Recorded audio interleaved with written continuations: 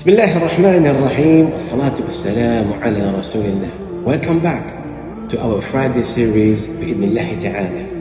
We give thanks and praise to Allah Azza wa Jal, the Almighty, who has given us another chance of spending the Friday in the way of Allah subhanahu wa ta'ala, knowing that the Fridays is the best day in which the sun rises.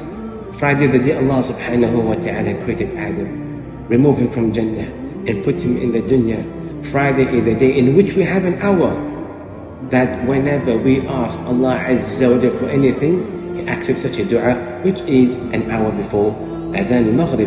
And we know very well on Yawm al-Jum'ah, it is the day in which we're going to be resurrected, which is the day of Yawm al-Qiyamah. Therefore, the Prophet Muhammad sallallahu alayhi wa sallam recommended us to send peace and blessing upon him on such a day. Indeed, the more you send peace and blessing upon the Prophet Muhammad sallallahu alayhi wa sallam, you'll be raised among him on Yawm al-Qiyamah. You may be asking, how do we send peace and blessing upon the Prophet sallallahu alayhi wa sallam? The easiest way is to say, Allahumma salli wa sallim ala nabiyyina Muhammad. Shukran wa jazakum Allahu khayran.